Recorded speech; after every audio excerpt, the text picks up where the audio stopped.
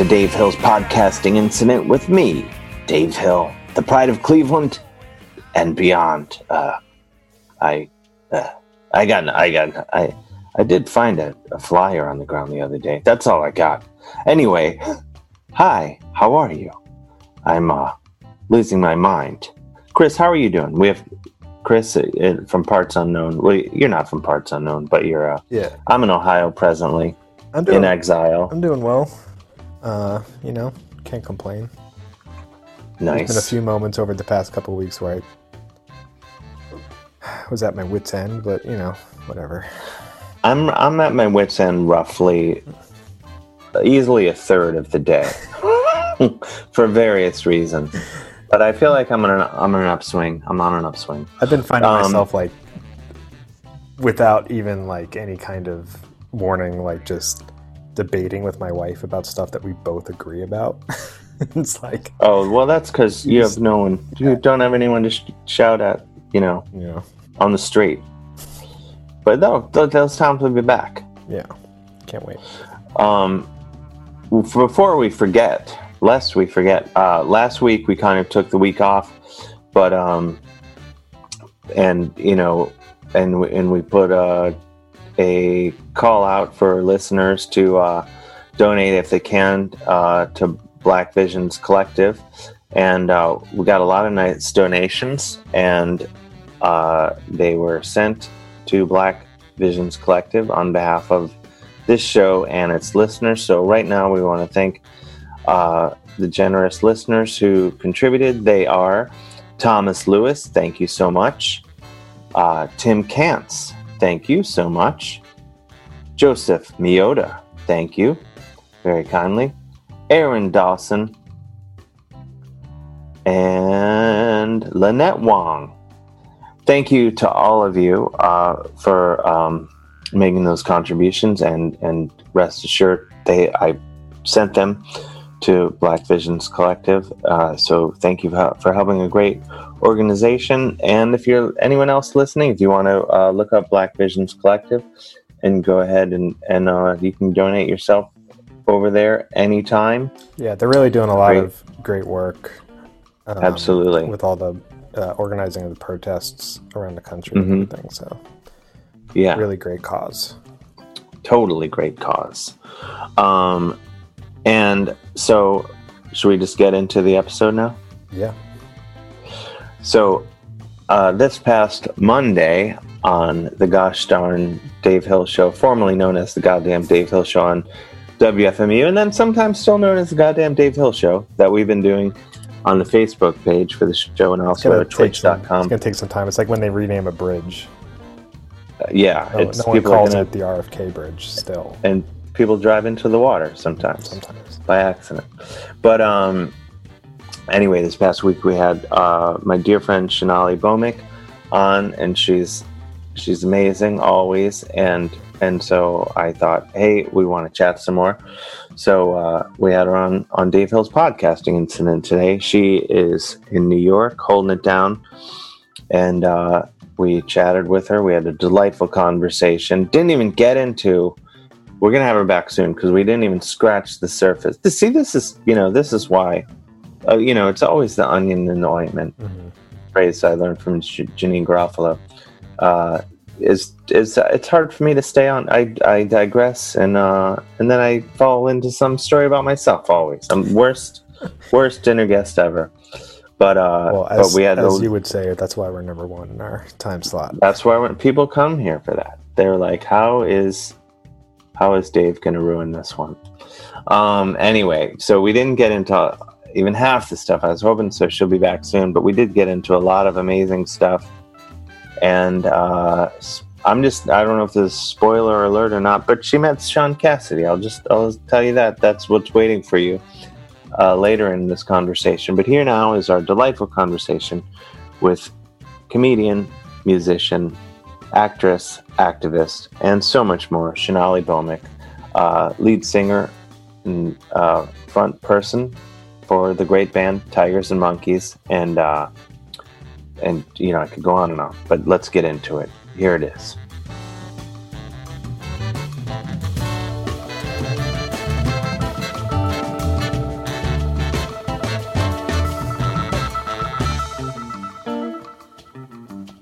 Okay. I just had to take the headphones out. I don't know. That might have something to do with the $3 headphones.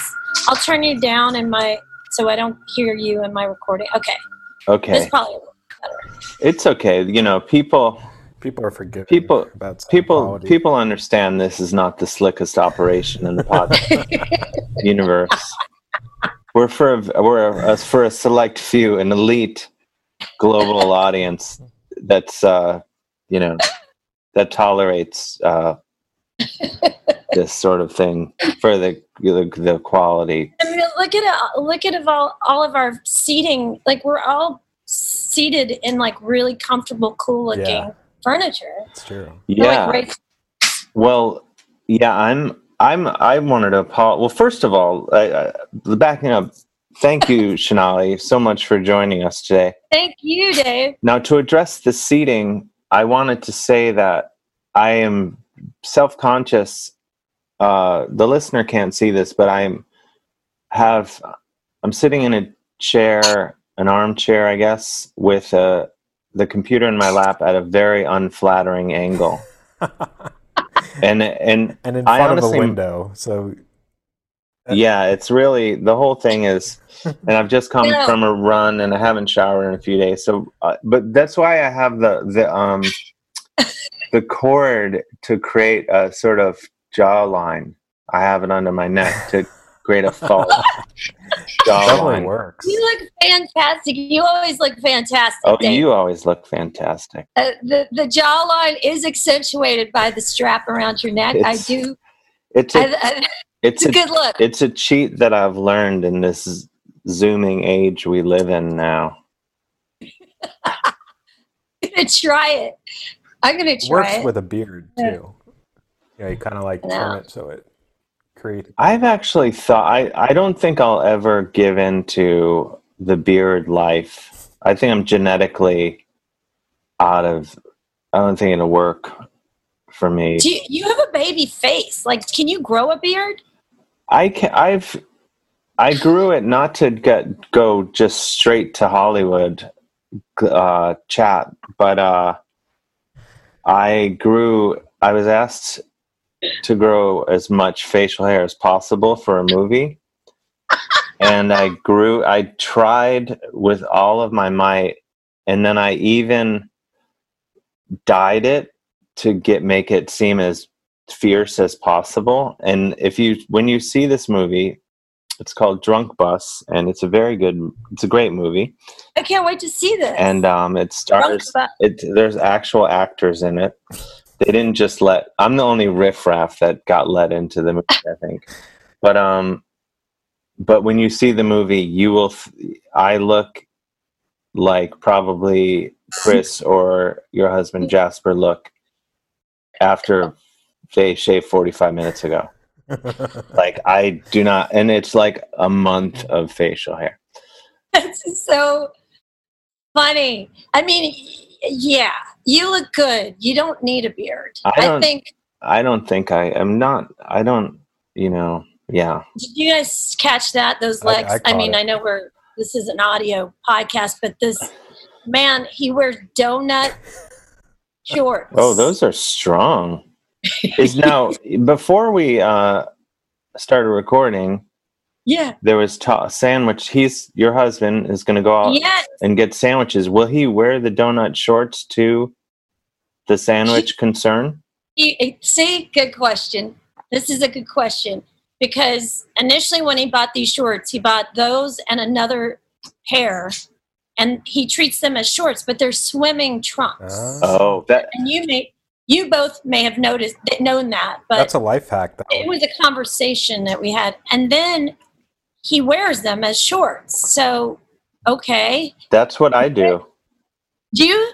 I've had this. We've probably discussed this on this program. I do not own shorts as a statement of how to be a grown man, and I do own 2 bathing suits, swim trunks. The bathing suits. I like that. And men wear bathing suits. I have one of them, not to go straight to show business. One of them was bought for me for a television program that I was shooting and required to wear swim trunks. And so I still have those. I should probably eBay them for the show business quality they have. But then I have another bathing suit I bought in Italy.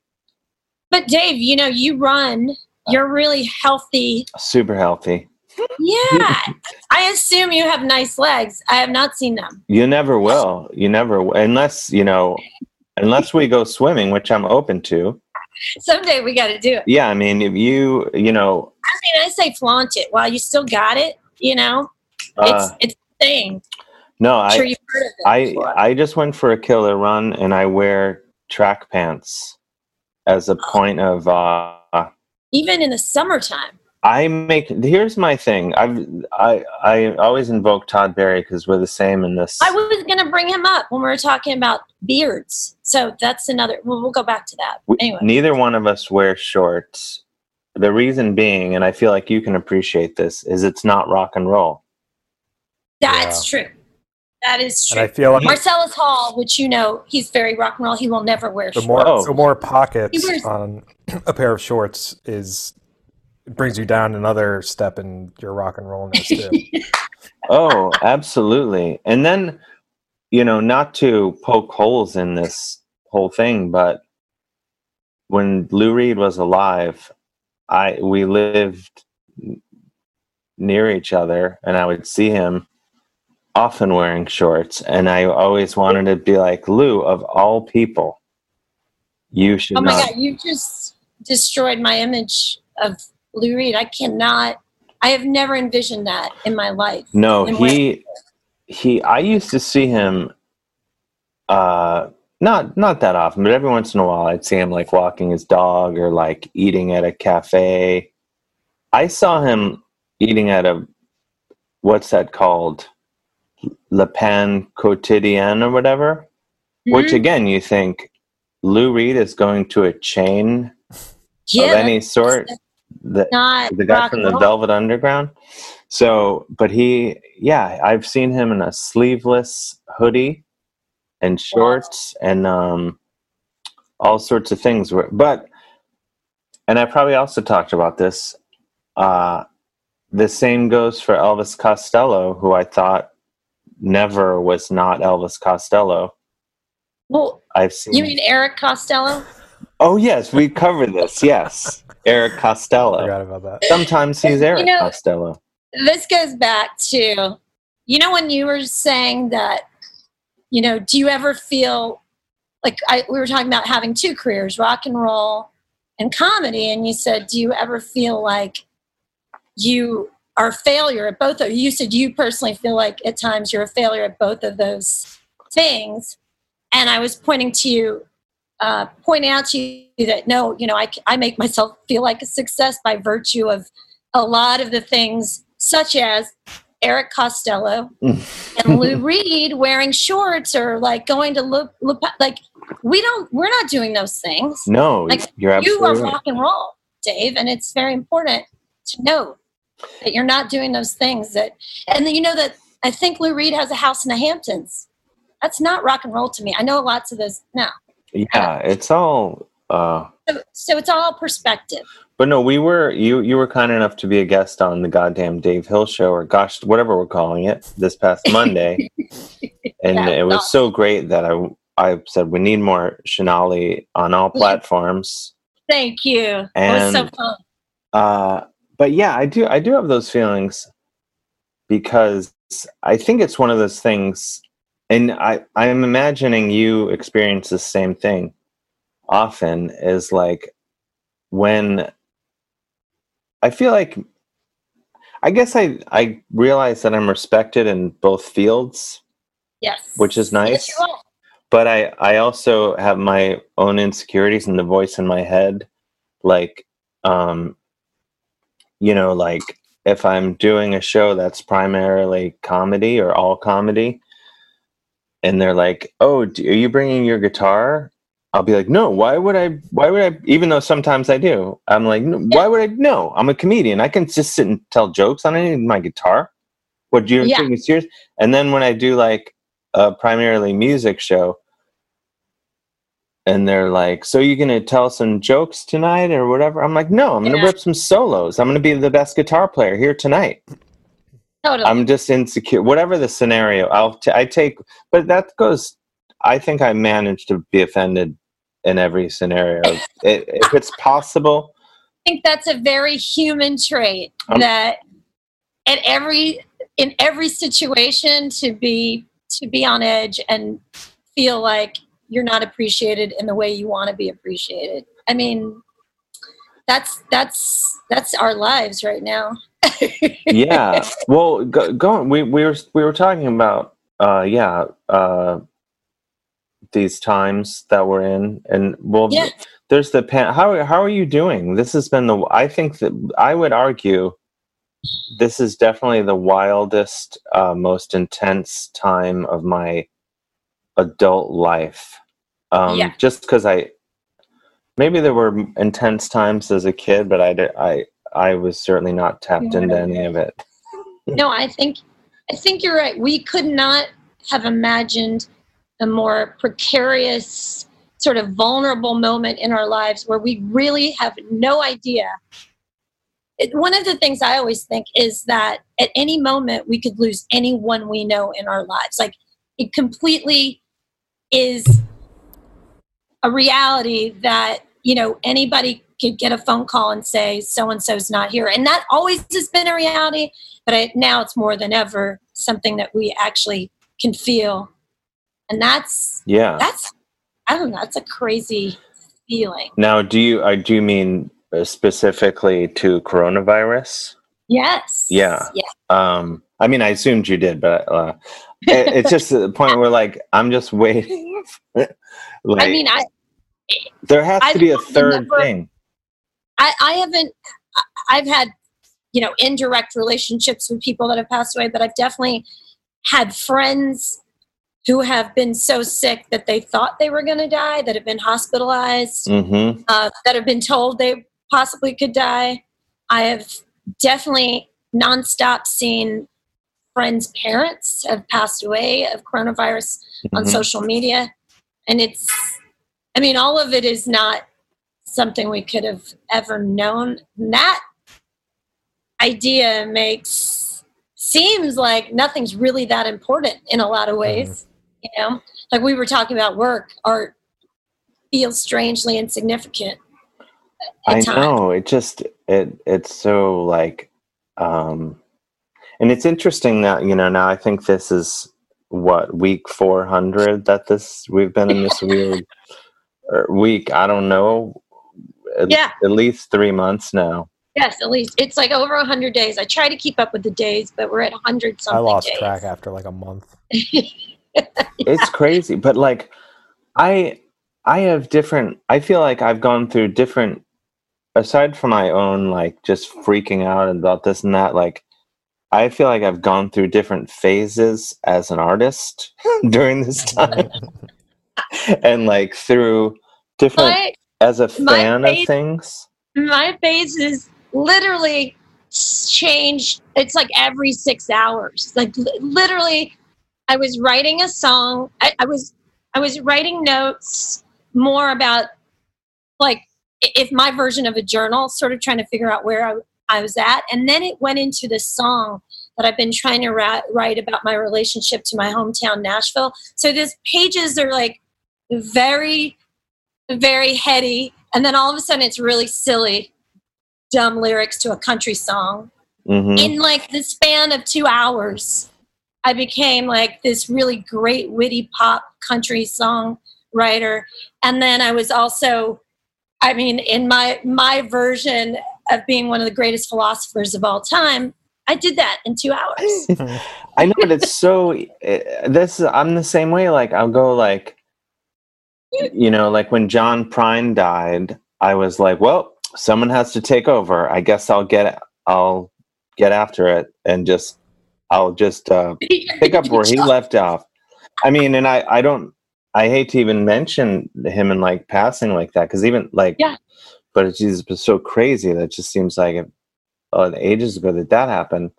But yeah, and then I'm like, oh, I should just be writing a novel about my time here in Ohio, and like, and just the weird, my days here that are like, I ride my bike around. I borrowed a bike and I ride a bike around, and I take pictures of houses that I enjoy. You absolutely should make this your next book.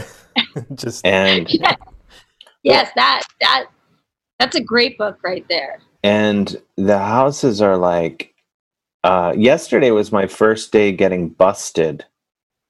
Taking a picture? You can see the photo on my Instagram.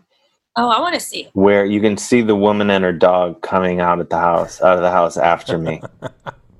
Because what happens is I'll ride around. I'll ride like within like a 2 or 3 mile radius of where I'm staying. And I saw this house and I was like, I'm going to double back and take a picture of that house.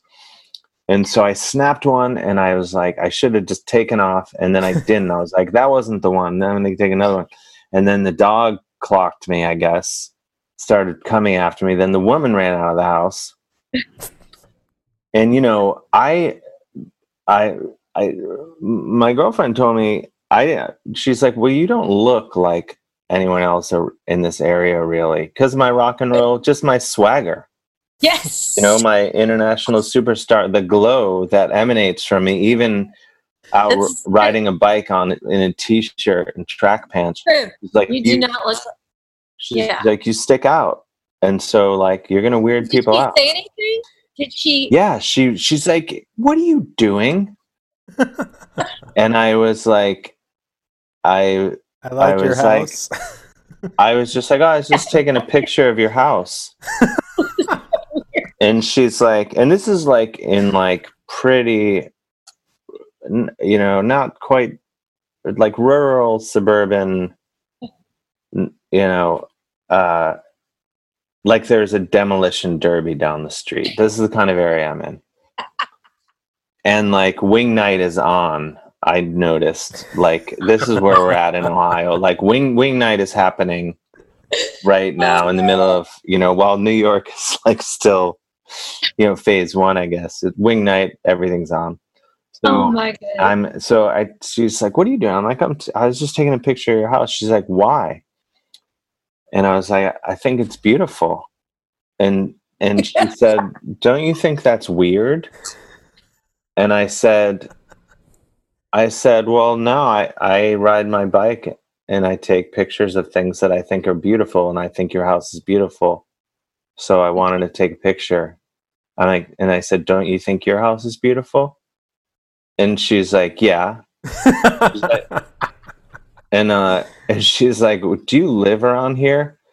Oh my goodness. And I said, no, I live in New York, but I'm staying, you know, in this other town. And then she's like, okay. And I was just like, thanks a lot. Love your house. And she went. Oh my gosh. She went back inside, but she was truly just like horrified by my action. I wish you would I wish this was recorded. Mm-hmm. I think you should do this more often. Like, just be ready, have a recorder on so you can get the audio for this. Because 100% of the time, someone's going to come out of the house to ask you what you're doing.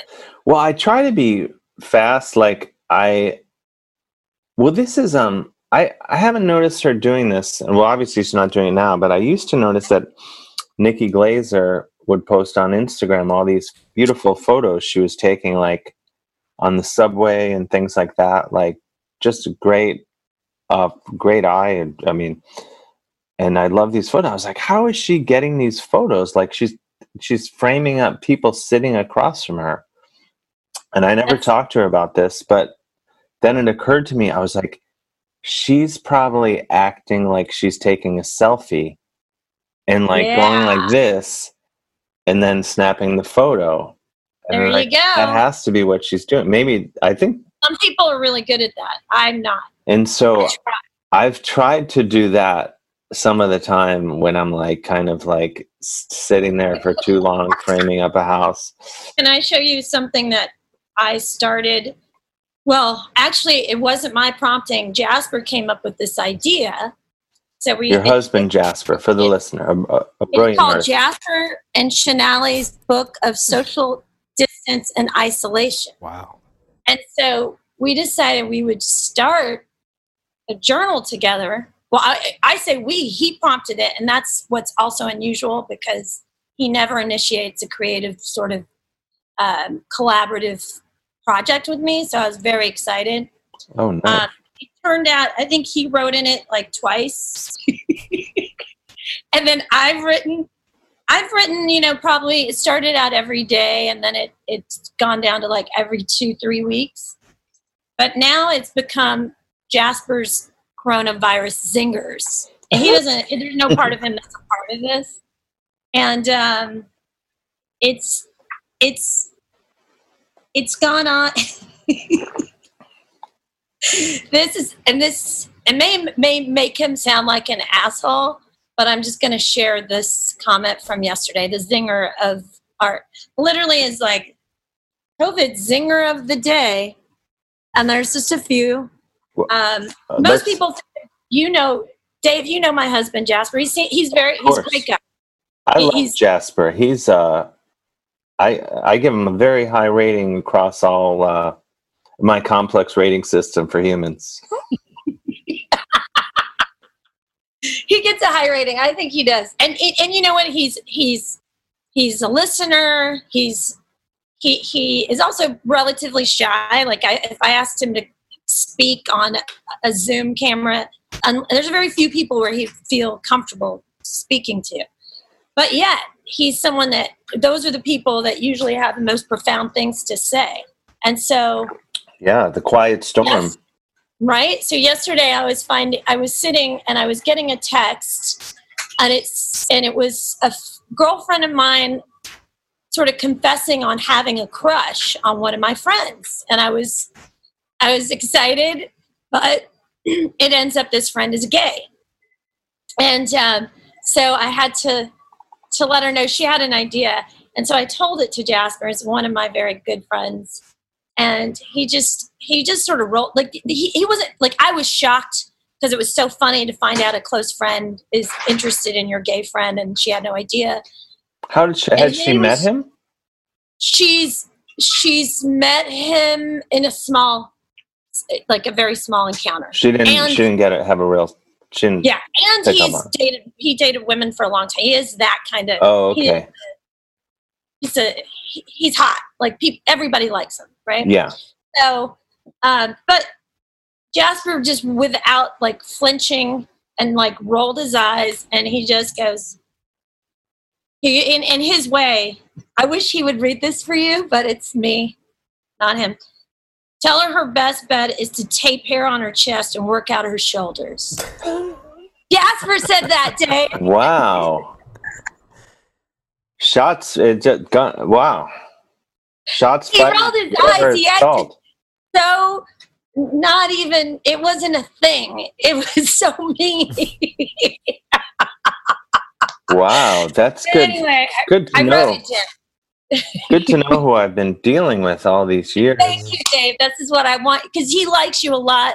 I want you to know who you're really talking to. I like him a lot. Maybe, when we're able to socialize, normally we could take our friendship, we could cut out the middle person. Yes. And that's always I love when that happens. I'm usually the middle person being cut out in friendships. So, you know what? I think you guys really would appreciate each other even more if I wasn't there. So I'm happy to. I look forward to the day when you and I are hanging out without him and I laugh to myself and you say, "What's so funny, Dave?" And I say, "I was just laughing at something Jasper said to me earlier." That's an awesome day. That's what I look forward to because I'm very shy myself. It takes me. Yeah. I'm trying to come up with an equation, but I think it takes me a solid 2 years to trust anybody. but not in a way that I think people are bad. In a way like a dog is very slow to like, when people are like, oh, your dog doesn't like me, you're like, well, give it time. Well, I'm going to say, every time I've ever talked to you, we've discussed this. We've known each other for a long while now, but I always gotten to know you better throughout that time. And it is true, and especially in the comedy world, you're a more shy individual in settings, but you're a shy person that's not awkward. I'm going to just say that. We know so many that's good. Guys that are I wouldn't even say shy. They isolate themselves because they really could care less about talking to people, and they're awkward, in that way. Mm-hmm. They're socially awkward in that way. You always have a vibe, a kind vibe. Oh, thank you. Which I appreciate. Well, likewise. And I want the world to know, because I've played music for a long time, and you have too, that, in an incredible thing in this past year is that you played music with me. Oh my gosh, I probably ruined your music, but I had so much fun. It was such a treat. It really meant so much to me. You were so generous and gracious, and we both played music for a while. We know how it works. Mm-hmm. We know how you can get personalities that come into a scenario, especially in a band scenario. We're just weird, and egos. I've definitely been very astute at knowing who would or would not, as I've played music for so long, be good to play with. But I can say working with you was even better, better than I ever expected. It's so much fun. Oh, thank you. You're so great at what you do, and you're so aware of just talking. There's no ego. You are ready to talk about things and just play. I love that. That was like a new depth of friendship that I have with thank you. I was for the listener, Shonali has a great band, Tigers and Monkeys, that I was honored to play a number of shows with, and once this is all over, we're gonna do it. I'm under glass. I realize you have a guy in the band already, but I am in case of emergency ready. We were gonna go to India together. It was just before the lockdown, but all this crap started happening. I mean, the idea was in the fall. But we're going to do it. We're going to go to a festival in India. I desperately want to do that. Dave, it's like when Robert Smith played with Susie and the Banshees for exactly what I was going to say. But that's so exactly on point. Two of my favorites. Yeah. Yes. But no, I had so much fun because I was already a fan of the band, and this cool thing happened where I can't even articulate it really, but in music, it shifted in my brain, and I was enjoying it in a totally different way, even as a listener, not just as a guy playing the music. At first I was like, I like this band, and this is what it is to my brain. And then once I got in and was poking around in the forest or whatever, I was like, oh, I get it in this other way now too. Oh, that's so wonderful to hear. Which is a nice thing with music, I think. It's it's sort of not that your music sounds like this, but it's I think when I realized the Ramones, once I realized oh, they're just trying to be a girl group from the 60s. That's all they've been doing this whole time. Which is, obviously they did more than that, but I remember what a revelation that was to me, when I was oh, there's this, what I was hearing as a teenager was one thing, and then when you poke around, you're oh, this is there's this whole other thing happening that I didn't pick up on. I love hearing that. And you brought that to the rehearsal. When we were rehearsing, I just remember also Jason being so appreciative and going, wow, this is so cool. And the lack of ego especially someone that's so talented. I think that's how it works, though. The best musicians are people that are down to experiment and have no ego and like are able to talk about it. You know, a lot of times the ego stops everybody from discovering new spaces and new things, you know? Yeah. But you were so down I definitely, when I first started playing, and especially being underestimated as a woman, people would be like, yeah, I'll play drums with you, you know, and meanwhile, I'd already been playing. We've been playing a lot of these songs for a while, and they would tell us. I remember one guy told us how to set up. He was the first person that told us how to reposition all of our instruments as we rehearse. And it was, you know how we all go into a room and we all have our amps just set up all around and we have the drums in a corner. No, he wanted us to set up like we were on stage. And we were just like, no, we know how that, we know how that works. But anyway, he was adamant and he came in to tell us women how this works. And we definitely were like, we don't want to play with you anymore. Because he wasn't gracious or kind. It was like, you don't know what you're doing. That happened a lot. Was he mansplaining, as they say? Oh, yes. Yes, that's it. That happened a lot in the beginning.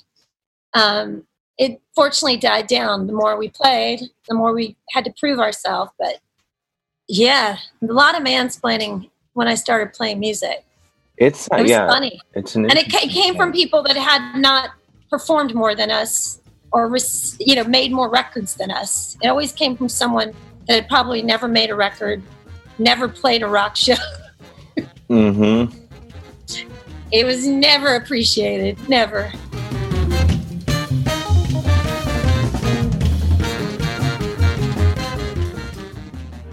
We are the hosts of My Brother, and Me, and now, nearly 10 years into our podcast, the secret can be revealed. All the clues are in place, and the world's greatest treasure hunt can now begin. Embedded in each episode of My Brother, and Me is a micro clue that will lead you to 14 precious gemstones all around this big, beautiful blue world of ours. So start combing through the episodes. Let's say starting at episode 101 on. Yeah, the early episodes are pretty problematic, so there's no clues in those episodes. No, not at all. The better ones, the good ones, clues ahoy. Listen to every episode repeatedly in sequence. Laugh if you must, but mainly get all the great clues. My Brother, and Me. It's an advice show, kind of, but a treasure hunt, mainly. Anywhere you find podcasts or treasure maps, My Brother, and Me. The hunt is on. Welcome back to Fireside Chat on KMAX. With me in studio to take your calls is the dopest duo on the West Coast, Oliver Wong and Morgan Rhodes. Go ahead, caller. Hey, I'm looking for a music podcast that's insightful and thoughtful, but also helps me discover artists and albums that I've never heard of. Yeah, man. Sounds like you need to listen to Heat Rocks. Every week, myself, and I'm Morgan Rhodes, and my co-host here, Oliver Wong, talk to influential guests about a canonical album that has changed their lives. Guests like Moby, Open Mike Eagle, talk about albums by Prince, Joni Mitchell, and so much more. Yo, what's that show called again? Heat Rocks, deep dives into hot records. Every Thursday on Maximum Fun.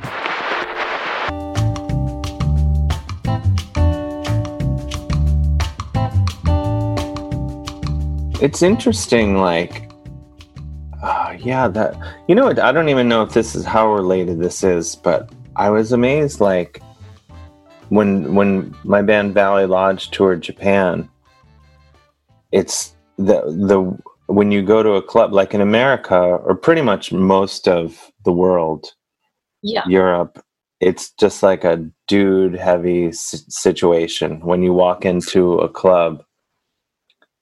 And it's just like dudes who some of them are very nice, but the stereotype or the cliche is just the sound guy or there's the people that don't want to deal with you on any level. And then in Japan, in my experience anyway, when you play little rock clubs, it's all women who are doing everything. Oh, wow. And I never, they're the sound, they do Like that's cool. They're like, you know. I did not know that.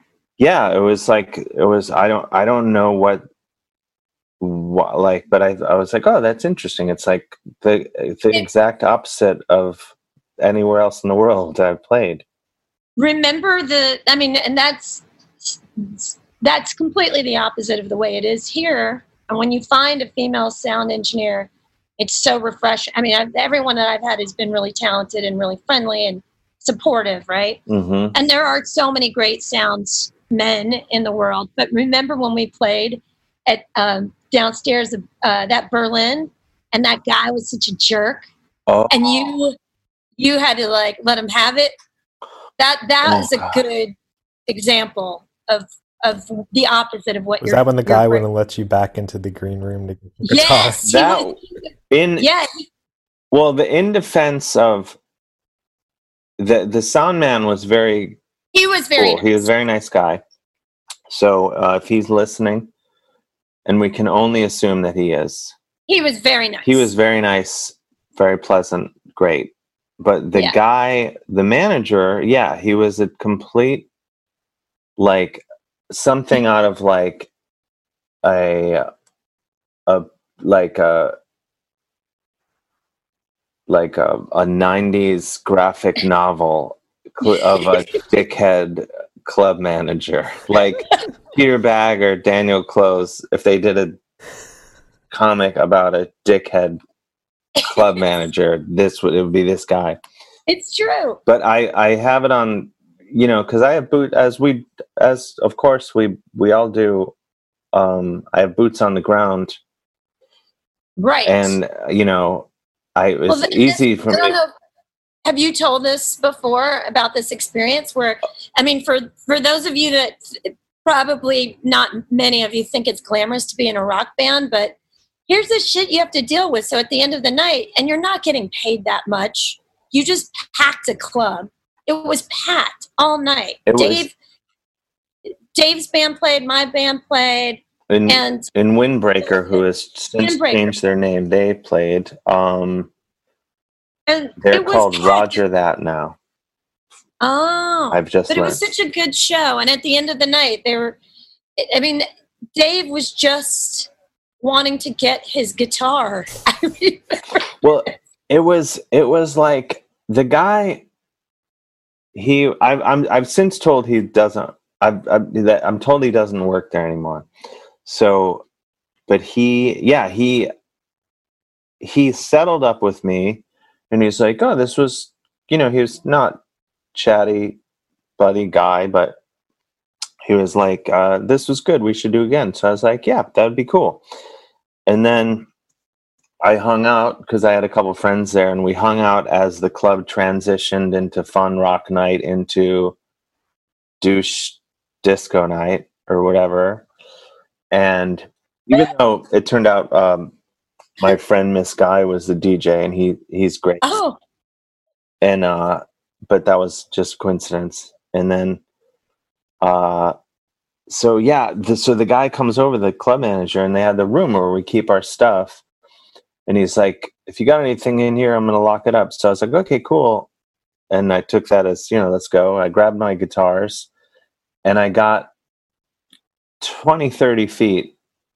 And you know the story, but for the listener, and then everybody needs to know. I realized I left my bag of stupid guitar stuff in the room, and I was like, oh shoot, can you unlock that again? And I left my bag in there. He's like, yeah, I'll unlock it in a few minutes. I got stuff I have to do. And I was like, well, what? We were just in there like 30 seconds ago. Not even. And why aren't you? I don't understand. And he's like, I got stuff to do, and I'll unlock it. Why don't you meet me over there in 5 minutes? Literally, like, the conversation has taken longer than it would have taken. And I was just like, oh. And I'm with, like, my sister's friend is visiting from Australia, and another friend was with us. I can't remember. So I was like, I'm not going to ruin their night by flipping out on someone in front of them. So I was just like, I don't And he was just like, yeah, I'll take care of it in 5 minutes. And he walked away. Yeah, he walked away. And I was like, you literally have the keys on you right now. And the door is 30 feet away. And so he's like, yeah, go wait over there. And it was this whole thing. And he finally, 5 minutes go by, and he opened it and was like, looking at the ground because he didn't want to. Yeah. And so I got my stuff, and I went off on him. And, I love it. And he kind of like, get out of here. And he actually shoved me. Oh, yeah, that's right. But shoved me in the way, like, just get out of here. But there was like, there was like a big bouncer who could have whipped me around like a rag doll. And I was just like, see, I'd love to hear his version of the story where some like prima donna rock guy refused to wait to get his guitar back or something. Oh no! I'm sure his version of the story is like about what a colossal asshole I am. But it's not and I'm sure I'm always on your side, Dave. So, but yeah, I was. It was one of those things where like I kept retelling the story to people, but then you start to it's like it's one of those stories like in the retelling, like it's not like a fun dinner story. It's kind of a story that's draining to the listener.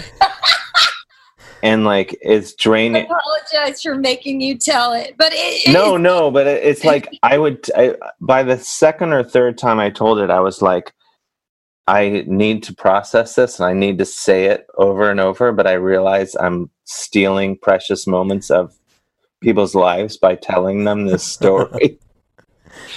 It's like telling someone about a bad experience at the post office. It's like, everyone's like, oh yeah, that can suck. And then I like hearing those stories from you specifically though, because it's impossible for me to understand why anyone would be mean to you specifically. So I've seen that, but I have seen that firsthand a couple times that people just. Well, that's why I like it too, because there's no part of me that's envisioned Dave. I love talking to him because we share our frustration with bullshit. It's really fun to talk about that. But in terms of him going off, I've never seen it. And to me, if he's really angry, then that's the real deal. Like that's serious. So I love hearing about that. Well, you can tell us more stories like that. Oh, I don't. Cause my problem is I don't really have like any middle ground. I have like this, and then I have flipping out. I don't really have like. I don't have like an in between. So like. No, I think I'm maybe like that too. I think so. Like once you've made me get to this place where there's no going back. Like, yeah, I think I'm like that. I guess I should ask Jasper. I'm not quite sure if my perspective is the best. You know what? This morning we had I don't even know if it was a debate, but I'm from Nashville. Yes. And I was reading, and I talked to you about this book. I'm closer to the end of my rock and roll book with Lisa Robinson. Oh yes, and she's you got to get it. I'm going to buy this right now. And she talks about going down south, and she's a New Yorker, and she talks about how she's never been there, and before going there, her whole image is that there's hillbillies and that no one's got teeth and that it's the KKK. All this is part of the history of the South. But I always can't help but say, like, I wonder if people understand that there are rednecks outside of New York City and New York State. Like that these people exist everywhere. So anyway, we had this long, drawn out conversation about how Southerners get defensive about the South, and it's the brand. Jasper was like being devil's advocate about how we're stereotyped, but there's a reason, and I was saying that you're not hearing me, and that's a problem because I am just saying there are people that have Southern accents that are intellectuals that are super smart. And, this is something I'm sure you've had with Kathy before. Both of you, Chris, you probably had the same argument with your wife. Well, my wife's from New Mexico, so yeah, it's very similar. He's from Oregon, so he was talking about Oregon. I was like, yeah, I have no clue. I'm not, Northwest doesn't really resonate in my head about as anything, outside of grunge, which that would be it. But in the end, in that moment, I was like, I have no perspective really of who I am in that conversation. Like, I think I'm listening and I think I'm hearing him and I think I'm not being dismissive, but perhaps I am. Perhaps I am not the even-keeled human being I think I Yeah, who knows? But who cares? I like me. I like you too. So thank you. You tell that Jasper. So anyway, but here's a question for you, because in that book, it's like we're getting to this. She goes from this beginning. For her, she was in the Andy Warhol sort of crew, knows that crew. Then she's a television, Talking Heads, Ramones. She's like in the beginning of and the Velvet Underground, like the underground music scene in the 60s in New York City. And now she's like still writing about music, and she's writing about Eminem and Lady Gaga. And she even like a Trent Reznor article, and she's saying that these are the first musicians that she sort of discovers after they're become famous, And I was thinking, like, to me, if that's where you're at, like, and this goes back to you being a successful rock and roller, Dave, and me too. I love when things go back there. It's like if we have this love of music, and we have this, like, we look into the past of the people that have influenced us and made us change the way we think about music, and we listen to musicians now that we love, and there's new music, but are people like Eminem and Lady Gaga going to be what people like 40 years from now actually use as a reference for like groundbreaking? I do like Eminem, so I can't, but is that like, what about now is going to make a difference in the music world 40 years from now? What artists? Yeah. Like, I don't know. I feel like it's interesting. I won't say who. This sounds very name droppy, but then I'm not going to drop the actual name, which will remove it. But I'm friends with one of the biggest executives in the music industry. Woo! Lord. He's the head of... Name drop. I can't say who it is because... We discussed name dropping is good. No, but the reason I can't is because what he said will... Oh, okay. It reflects poorly upon him. No, it won't. It won't reflect poorly. It'll make... Just because he's head of one of the biggest music companies in the history of music. Wow. And currently... But we were having this conversation, but what you and I are, what we're talking about. And he said, yeah, I don't think there has been an artist since Nirvana that will really be talking about wow. He's like, no one has come along and really done something in 30 years, basically. Wow. He's dismissed a lot of his own artists. And even as someone that loves Nirvana, like when I listen to Nirvana now, I can't say it. I feel it like maybe listening to a Miles Davis album. Like I know they're two different things, but I don't hear it. I hear all the commercial grunge bands that came after it. Like I hear this thing that happened. I think the big thing is like, there's no way a band like Nirvana would come out today and they'd be like a top, like in the top 5 on the Billboard charts. Like you listen to their music now and it's like, this was like top 40 radio. Right. There you go. Yeah, but that was still, I remember at the time, I remember a couple years before it, and I can say who it was. It was Steve Fallon, who was the owner of Maxwell's in Hoboken. Oh, okay. He was saying that he must have been saying this in like 88 or 89 or something. And I don't think he said it to me, but I think he said it to someone else we know. But it was relayed to me that he had said this. But he said all this music that, these bands, the bands that are playing at Maxwell, basically the alternative rock scene or whatever. Yeah. He's like, that is going to be mainstream, huge music in a few short years.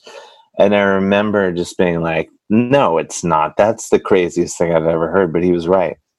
Wow. He basically predicted that it was going to be like that Warrant and Poison or whoever was not going to be popular in short order. I played a show where it was in Danbury, Connecticut, where Kip Winger did a solo set, and my string broke on my guitar, and who came to my rescue? Kip Winger. Mm-hmm. And he fixed my guitar string, and I now have a whole new appreciation for Winger. I don't know if you already appreciated Winger. I will say I'm not a fan of their music. I have no interest in shitting on their music, but it's not my thing. You should try it again. Well, I changed my mind. Well, kindness just changes a lot when I can hear the kindness in his music now. Well, this is what I was going to say. I have heard this about Kip Winger, that he is a kind soul and a great guy. I have heard that. Really? And for me, that's all.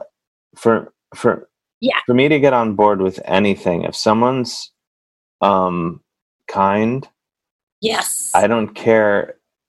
I support their art. I agree. In the same way, if someone's a dick, I do not. There are exceptions. I have seen people be total dicks, but in a way that is so artful that it makes me almost love them more, because what, like Oasis? Do you feel that way about Oasis? Well, I do feel that way about Oasis, because that wasn't who I was thinking of, but but it is so masterful that there's been time in the last year easily when I've just been like late at night I'll just like look up Noel Gallagher interviews on YouTube. Greatest. And I'll be like, no, I'm going to see what Liam has to say. I just watched the Michael Hutchence documentary, the lead singer. Oh, what's that? What's that? In Excess. It's on television. I mean, it's finally. I wanted to see this. I've been looking towards seeing this, and I can't say it's a great documentary, but I love Michael Hutchence, so I was emotionally invested. And in one of the scenes, like he's giving out an MTV award or a Grammy, and Oasis is the winner of that award. And I guess it's Liam, right? Is he the bigger? They both can be assholes. Liam's the more vocal dick. But yeah, so he goes, a has-been should not be giving an award to a going to be, and like just takes it out of Michael Hutchence's hand and then walks off. And this is probably pretty clearly not very much longer before he killed himself. You know what I mean? It's so sad. It's so sad. I mean, that sounds so mean. It's hard. Yeah, so mean. That's so mean, but also. But then again, it's fun to watch. It's kind of amazing. But I mean, the thing with like Oasis, like I hated them just because I was like, oh, these guys are dicks. I hate them. And then I remember being in a bar in Washington. I would tell you exactly where I was. I was in the fake Irish bar Fido in Washington, D. Remember those? Do they still have those? I don't know. But the fake Irish pub in Washington, D.C., I was in this, and What's the Story? Morning Glory came on front to back, and I was just like, all right, I need to let go of my hatred because this, and it was like when it had come out, and I was just like, oh, this is, every moment of this record is super enjoyable. I'm like, I guess I have to not be bothered by, I need to appreciate them being dicks as part of the performance because it's true. It's so good. I go back and forth. I watch that. That's the one thing about this pandemic. I had never seen so many documentaries, and the Oasis documentary. That's I've watched that. Yeah, is that good? And not worth watching. It's really good, yeah. Chris. It explains so much. Their dad was shitty to them, and it explains so much about why they are like they are, and even their relationship. Like they fight a lot. It's really good, and the mom is so sweet. There's such a good documentary about The Damned that we watched recently. Oh, I haven't seen that. I forget what it's called. It's on Amazon, but it's so great. Their history is so fascinating, and they're all such characters. It's like just one of those really fun documentaries to watch. I'm gonna write that one down. I gotta watch that. You seen that one? No, but now I'm reminded. There's so many things I need to watch. I told you the last time I talked to you to see the Twisted Sister one. Oh, I heard that one's great. That one's about them. It's their time before they broke through, right? When they were just out there. They were one of the biggest bands in New York. You got to see. Okay, I have to watch that. And I was sent the Brainiac documentary, which I'm now kicking myself. I've not seen it yet. And I didn't know they made one on them. I'm gonna watch that tonight. You got to. I don't even know, Chris, if I want you to keep it in the thing that I didn't watch it yet. Because can you send it to me? I need to look to see what the link, or if I've been sworn to. Oh, okay. I love. And then there's another one that's really good. Is Murder in the Front Row, by Adam Dubin, and it's I actually did a commercial for it. I love the movie so much, but it's about the Bay Area thrash scene. So it's like Metallica, Exodus, Testament, Slayer, or like the basically California scene. And even if you're not into metal or that scene at all, it's so like, I feel like you would appreciate it as a musician because like it has that whole thing. The whole reason when you're like, I want to get in a band and be in a band and go play, it makes you go like, I want to go draw a flyer. And love it. That whole feeling that I mean, think about, we're like the last generation of musicians that went to Kinko's and cut things up and taped them. And I mean, I don't know if people you can use your computer now, but it was so fun to be in a Kinko's with the other bands making flyers. Oh yeah. Like I still have, someone posted it on Facebook yesterday. Like, I still hand draw t-shirts and stuff all the time, but just like it was like this t-shirt that I had drawn. And like, I remember like, I drew it, but I didn't know how to make it into a t-shirt. And I had to like go and get a friend to like, then put our band name on it. And cool. Like, just, that whole thing. And like, going and like, so innocent. Making stickers at Kinko's. Did you guys ever try to make do an iron-on t-shirt design? I wish I did. I always loved iron-ons. Yeah. I would just get the letters. I wished I had an iron-on. They used to have this store in the East Village that had just t-shirts. Yeah. I remember that. Iron-on. Oh, Dave. I mean, I'm sure your show is almost over, but I don't know. Did I tell you about meeting Sean Cassidy? Did I give you that? No, you really buried the lead. Yeah. This is so awesome.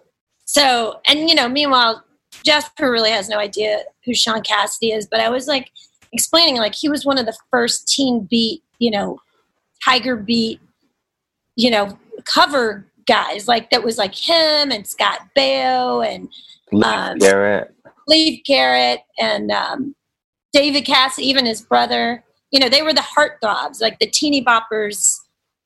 So we're at a wedding, and then one of our friends, Holly Schlesinger, who and she was like, we were outside of the Wythe Hotel, and then we hear that he's upstairs, and she gets a text like, "Oh, I was just with Scott Baio interviewing him. He's in the same hotel. You guys should go to a bar," or whatever.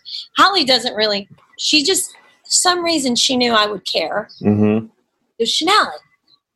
Shaun Cassidy's in this bar. Wait, so Shaun Cassidy or Scott Baio?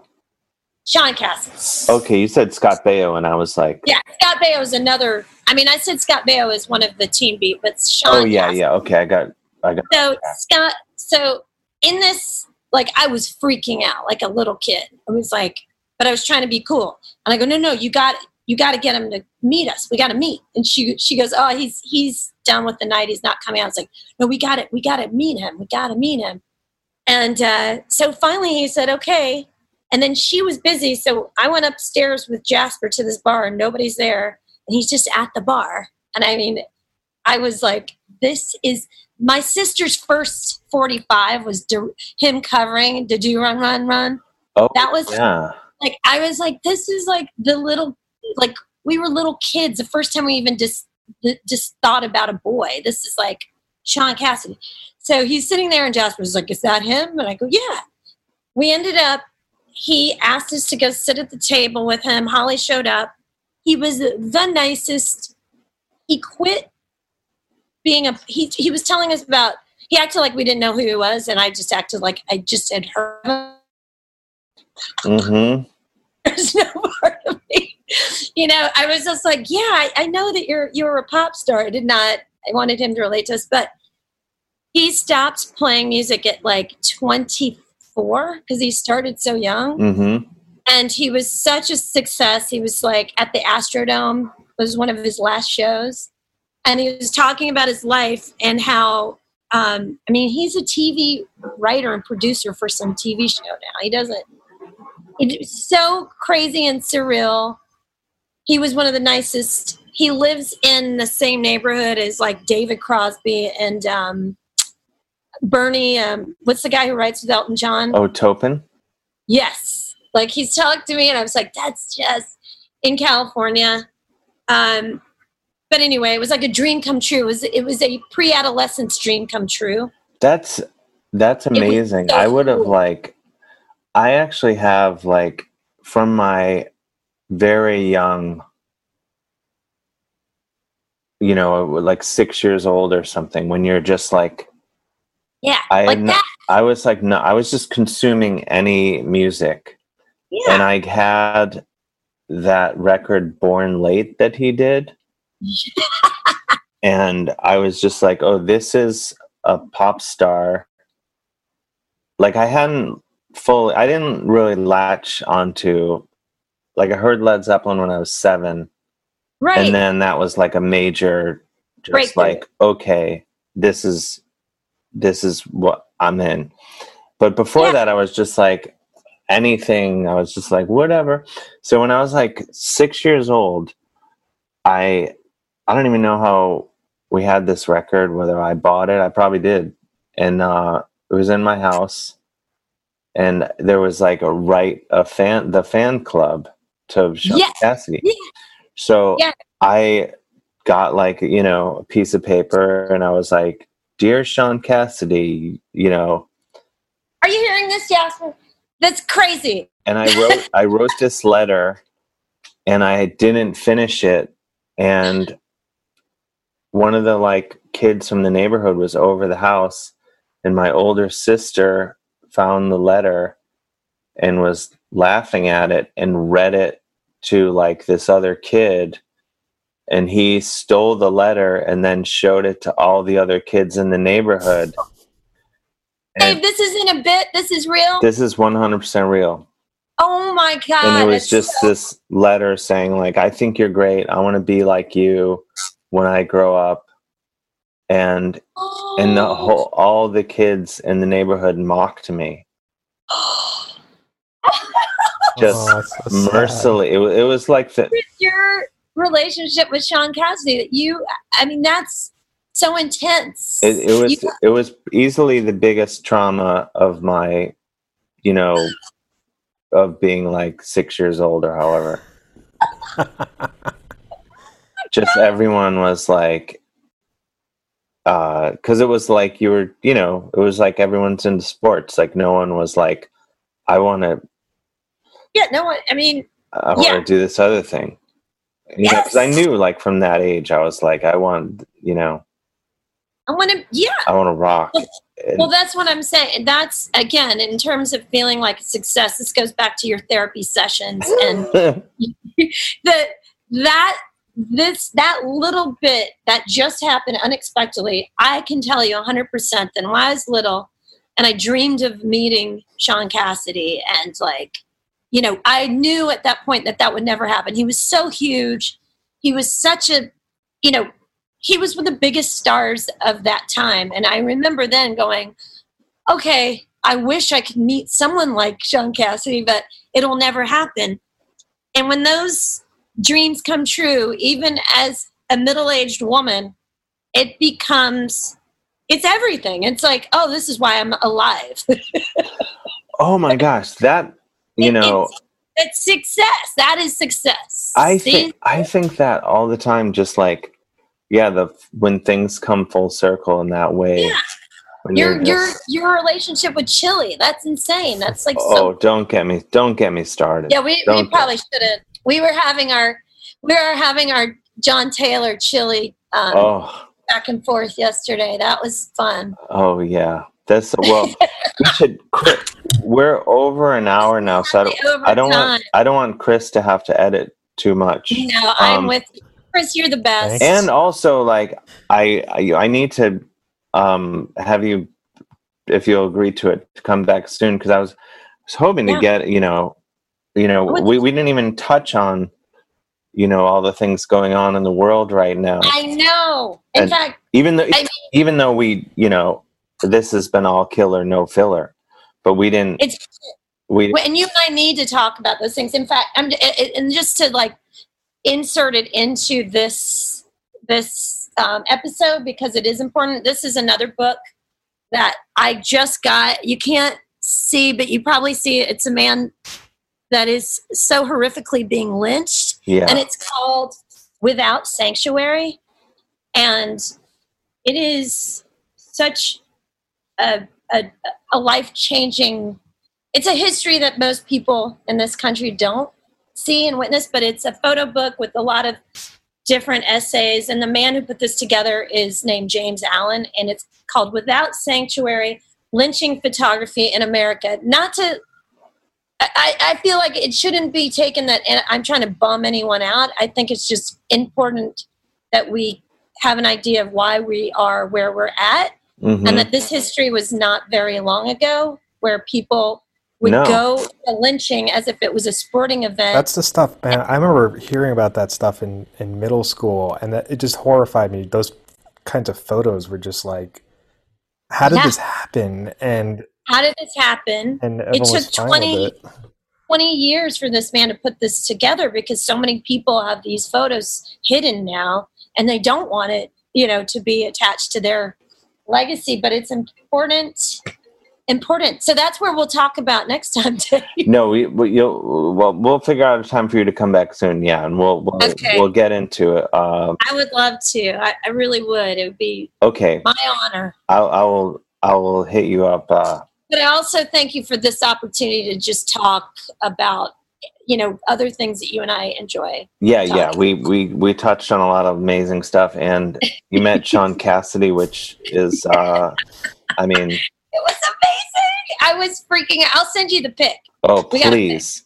I can't wait. This is amazing. Maybe if you send it, maybe we can make that the the photo for this episode. Oh my God, that would be cool. Yeah, he told me I can't. We can't post it. Oh, okay, fair enough. We need to respect his wishes. Yes, but we can talk about him. Okay, well, thank you so much, Shonali. Love you guys. You Bye, too. Shonali, thanks for this. All right. Bye, Dave. Have a great day.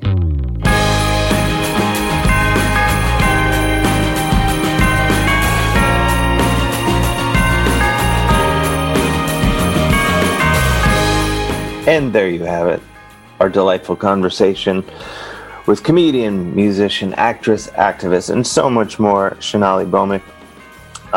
Get Googling it, or just, go straight to wherever you get music and check out Tigers and Monkeys. They're a great band, and she does also so many other wonderful things, and she's the best, as you are well aware from everything you've just listened to. Let's head off into the podcasting sunset, Chris. Let's do it. Why don't we, I love to always leave on a self-promotional note. I still, despite, I feel weird promoting anything, but hey, get my new stand-up album, Pride of Cleveland, available everywhere, basically. And if you're outside of North America, you can go to Next Up Comedy. Just Google that, and you can watch my new special, also called The Pride of Cleveland. In North America, let's be honest, people don't get me in North America, so it's just not available here yet. But in the rest of the world, it is. And get the new Witch Taint album, of course. I feel like all the best things in life are popular outside of your home country. I pride myself on on at least hoping that's true. And anyway, everyone stay safe, healthy, and get out there and help bring positive change about in the world. And we'll see you next week. Thank you, Chris. Thank you, Dave. And thank you, Maximum Fun. You're going to put in all the Maximum Fun shenanigans. Thank you, Maximum Fun. And thank you for listening. Hey, did I forget to say, you can always go to patreon.com/Dave Hill and support this podcast and help us keep gas in the tank. And I'll be honest, sometimes we buy a cheese plate with this money. It's happened. All right, until next time, I'm Dave Hill, and it wouldn't kill me to take a shower. It's raining all the time. Oh, no, since you've been gone. Since you've been gone. And I can't do nothing but close my eyes. Oh, no, since you've been gone. MaximumFun.org. Comedy and culture. Artist owned. Audience supported.